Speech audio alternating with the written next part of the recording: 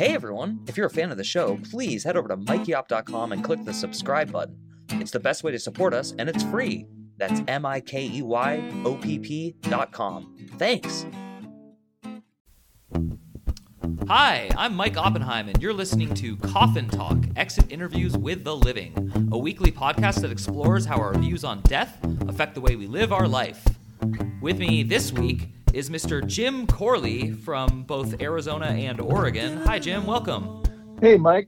So, Jim, I'm going to let you introduce yourself because I know a few of the titles that you go by and things, but for the interested community, could you please let us know your age, your where you grew up, and what generation you think you belong to? I was born in 1944. I grew up in California. I'm not sure this generation thing holds water, but Wikipedia calls my generation the silent generation, or builders is how the Australians describe it. But a book about my generation called us the lucky few. I'm going to stick with that one. Nice. I like it. Where'd you say you grew up? California. I grew up in a poor drinking class family, so we moved a lot. I lived in San Jacinto, San Diego, Sacramento, back to San Jacinto, went to college in San Francisco. So all over. Awesome. And I know some of the details of these stories, but I want to get into the overall concept of like what you think about death and how that affects the way you live. But I really think our audience should know like your extremely incredible background, in my opinion, with religion and philosophy. So let's just get straight to it. Were your parents religious, and were you raised religious? No. I think there was always the idea that there was a God out there somewhere, but the most religious thing we ever did was sing Christmas carols. Awesome. And the reason I think that's sort of interesting and funny is, what would you say your main occupation has been throughout your life? I was a pastor for 40-some years. Wow. Okay. Could you please explain to us what led you from a family that basically sung Christmas carols here and there to a pastor of your own congregation? Yeah, that's quite a story, and it could take a long time. Quickly, I'll slow you down if I want you to slow down, and then you just kind of give the like general 2-minute version if you can. 2-minute version. Okay. I was 19. I stuck my hand in a table saw in an industrial accident. I laid in the hospital for like 4 days. And while I'm there, I'm trying to figure out what's going on. What do you mean by what's going on? Do you mean philosophically? Do you mean like literally medically? Yeah, philosophically. What's going on here? Why me? Why this? Why now? And I remember saying out loud, God, if you're trying to get my attention, I'm listening. And I heard no voices, no lights or anything, but a friend of mine had been basically forced at gunpoint to go to church. His stepfather was a former Marine Corps sergeant who used to go to the bar where my dad was a part-time bartender. And Harry, it was known as Lucky at the time. He would drink and then get mean and fight with people. And one night he came into the bar and said, I met Jesus and I'm not coming back. And people said, Harry, Lucky, don't worry about it. He said, my name is not Lucky, my name is Harry. Don't call me that anymore. And everybody's like, whoa, okay. But anyway, Harry forced Chuck to go to church, and he invited me to come along with him. He said, there's a lot of cute girls there. So I started going to church and hearing stuff that kind of made sense, that there was a God out there and that he communicated with us. And that made sense to me. And somebody started a gathering for people who were not in college, but were college age people.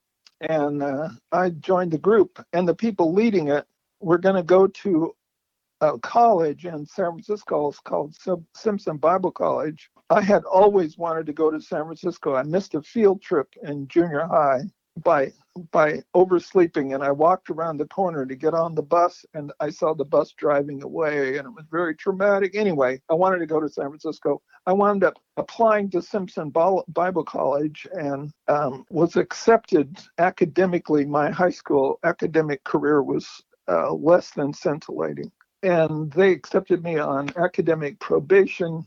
And one of the things I had to fill out was, "Are you a Christian?" And I'm like, well, I'm not a Buddhist, sure. But when I got to the college, it seemed to me there was a big difference between the people I encountered there and the people, the person I was. And so I resolved, well, when I go home this summer, I'm just going to stay. I'm not coming back here. When I got back, the pastor of the church that I had started attending saw a young adult go off to Bible college, come back, and he gave me the Sunday school material for the college class and said, "I want you to teach the college class." And I'm going, no, I don't want to do that.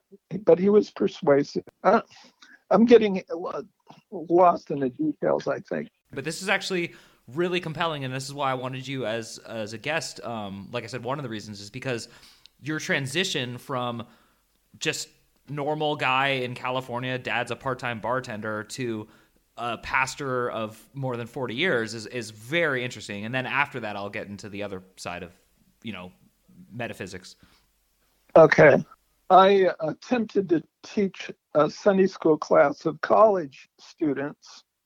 Some of them were like going to UCLA and Cal Poly. I'm half of a freshman. I went to I went to college in January, so I had one term of Bible college, and it was a huge fraud. It was just a disaster. And like the fourth Sunday, I didn't even go. I didn't call anybody. I didn't tell anybody. I just, at home, at my apartment, I finally prayed and said, "God, this is just a joke. I've made a mess of my life. This is a fraud. They teaching this class. I give up. I quit. I surrender to you." And I just felt a huge relief, like something clicked inside of me. It changed. So when I knew church was over, and I knew the pastor usually after lunch took a nap, and like 4:00 in the afternoon, I went to his house with the Sunday school material in hand and said, "Listen, I think I've just become a Christian just now.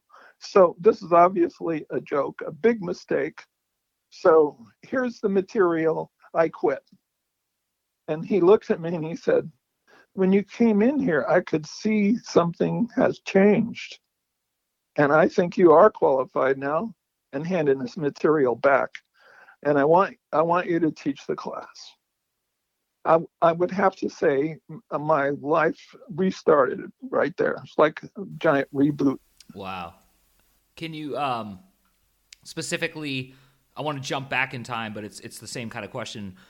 That sense of relief you felt, so you first of all, before this accident for your hand, you just didn't really think about religion. Then it got to the point where in a hospital room, and as you're recovering, you're curious about why something like that would happen. So you do form a relationship with what you believe is God. And now you're involved in a Christian community, but you still don't feel connected to that community, just more God. So in that moment, do you feel that God, that sense of relief was somehow God or some force beyond you? Yes. And so what would you tell an audience member, because there are many who are either oppositional to that or don't believe it or just it's never happened to them? I would have to say that I'm not the only person I've ever encountered. I've in fact encountered people everywhere I've been, and I've traveled quite broadly, who have had not that same experience, but similar experiences where they would say, whatever their circumstances, my life started over right there. So I would say this is not unique to me, and I connect it to Jesus. I mean, just and a kind of surrender to God, to Jesus. That's, I would say, it's rooted in that. I don't know if I answered that question. You kind of did. I'm a little lost because I personally wasn't raised religious. So and again, I don't want this to turn into like a history series or a lecture, but I do find it interesting. So is Jesus, like in your head, is he a real guy who lived on earth, but he's the son of God? Or is he a spirit and a soul and an incarnation? Like, how would you explain what Jesus is the way you just used him? Yeah, I would say Jesus is the Son of God who lived on earth, who lived a remarkable life and died what can only be imagined as a hideous death, but that his sacrifice changed the course of history and my personal history. So what percent sure are you that when you die, you were right and Jesus was really what you just described and Christianity really is the truth? Well, I would say Jesus is the truth, and I would say Christianity, that term, Christian or Christianity, has so many historical accretions, so many different interpretations in people's minds that I used to call myself a Christian, but now I say I'm trying to follow Jesus, and I don't do it well, but that's what I'm trying to do. And I love that answer, and that's 100% why you're on this podcast, because you have a sense of humility, but also a real presence. And I know that this is a podcast, so people can't see your presence or feel it maybe, but you seem calm and confident and anything but cocky. Do you agree with that statement? Yeah, I have lots of reasons to be humble. And so let's get into that. Let's get into your life and your life approach and everything.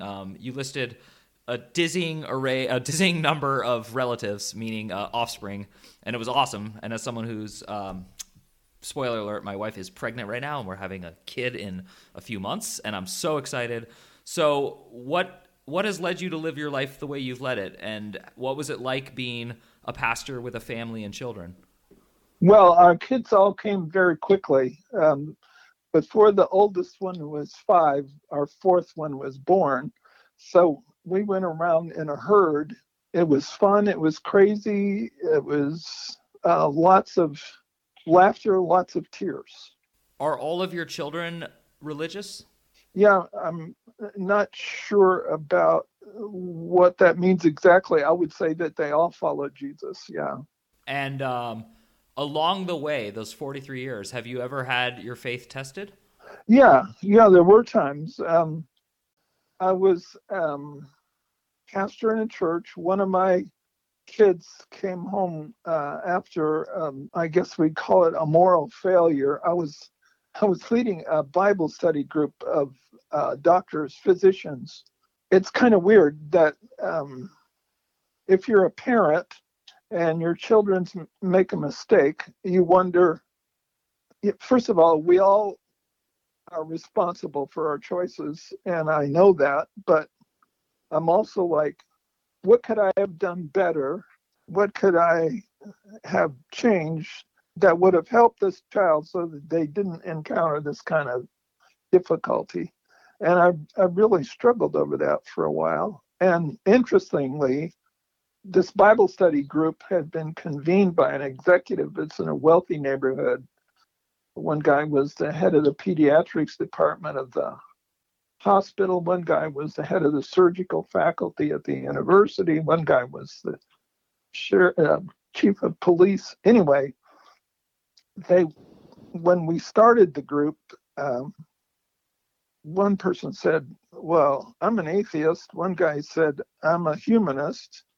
And none of them were particularly religious, but this executive had started this group. Anyway, this group that wasn't particularly religious, spiritual, would get together every 2 weeks. And they were the people who were most encouraging and supportive as I went through that struggle. It was really fun.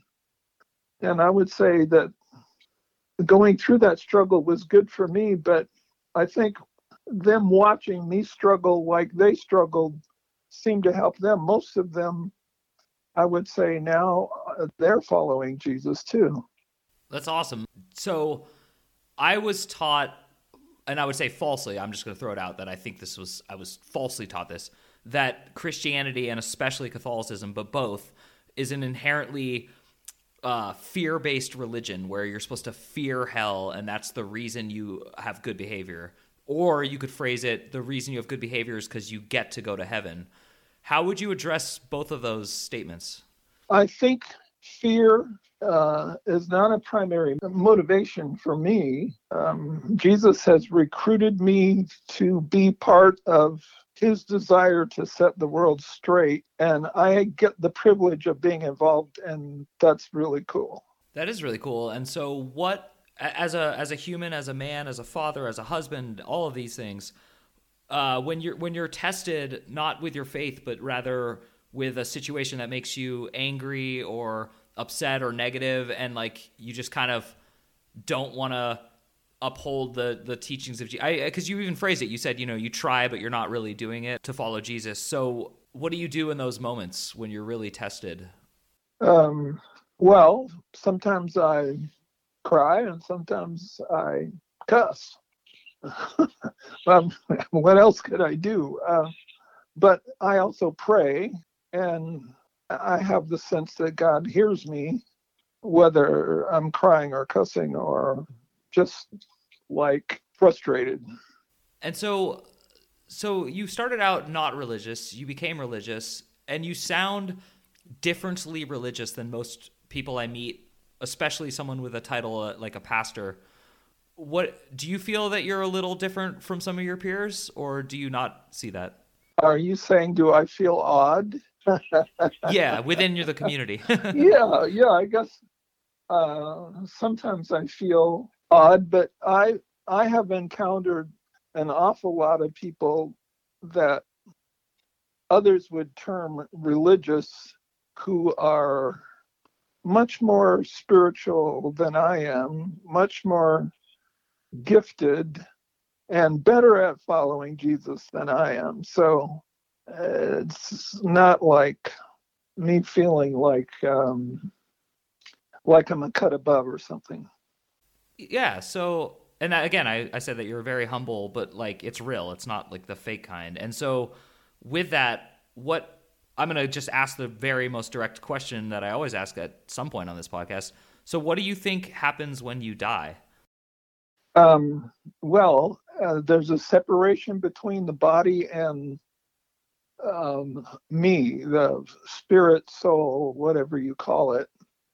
And for intermediate state, I'm without my body, and sometime in the future, there's a resurrection like Jesus's resurrection, and I get a new body back, and I live on a renewed earth, and I'm like really looking forward to that, because I read an article a while back about how we peak at different ages, like your brain processing power peaks at age 18, and your life satisfaction peaks at like 71, and your vocabulary peaks at different ages. And I think in this new body, I'm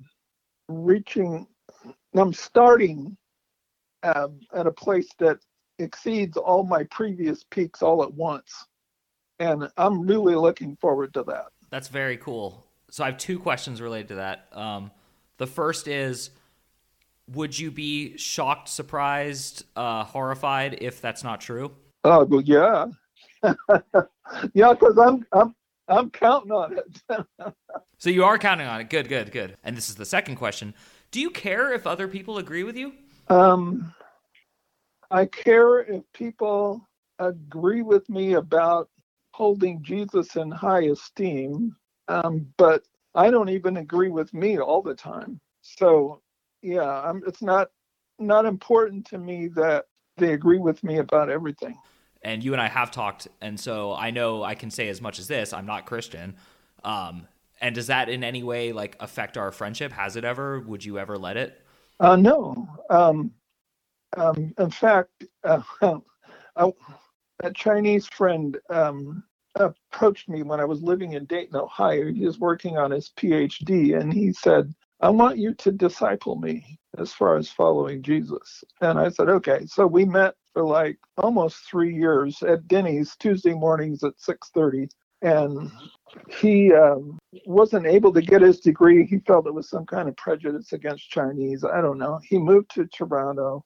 He was terminally ill because as a teenager, he was a bad boy and got hepatitis C. And he called me and asked me to do his funeral.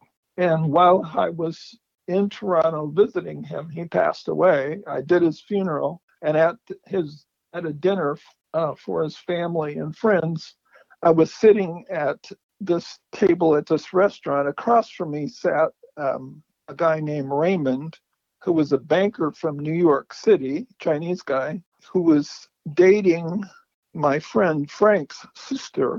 And Raymond's wife lived in New York City, but when he would do business in Toronto, he was cohabitating with Frank's sister. And I said to Raymond, if Jesus was here at the table with us, do you think he would rather spend time talking to you or with me?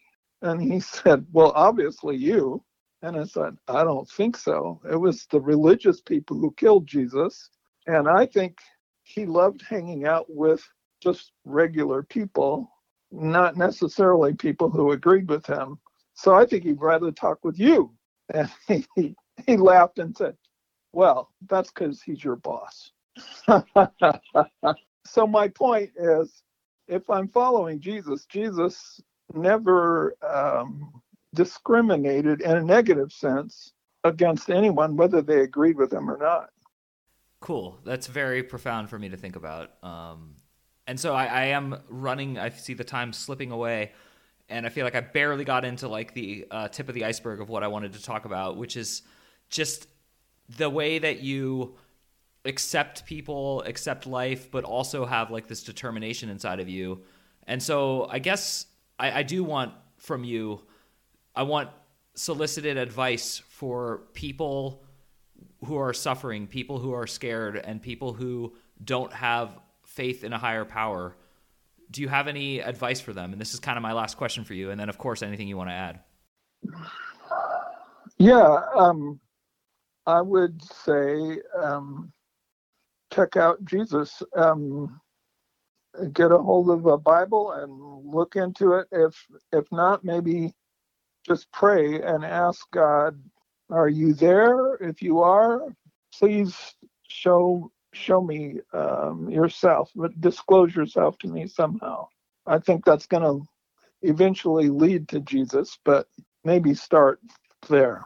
That's cool. I like that a lot. And I think, I don't know, I am a fan of seeing signs of greatness beyond what I think we scientifically detect and know. I guess that's the most fair way to say it. I do believe in something beyond all this, and I hear that in your answer, and I think, I've had very dark times, and that would have helped me. But I also think I naturally kind of did what you did in that hospital scene, where I did, like, at one point just throw my hands up in the air, and I said, this is when I was 18, and I had a scary experience, and I just remember being like, is this it? Am I going to die? Yeah. So, wow. I'm so thankful. I am definitely have a list of people I might have revisit. So I'm going to call you Pastor Jim, and I'm going to tell our audience that Pastor Jim might be returning. But thank you so much for putting another nail in the coffin. Is there anything you want to add?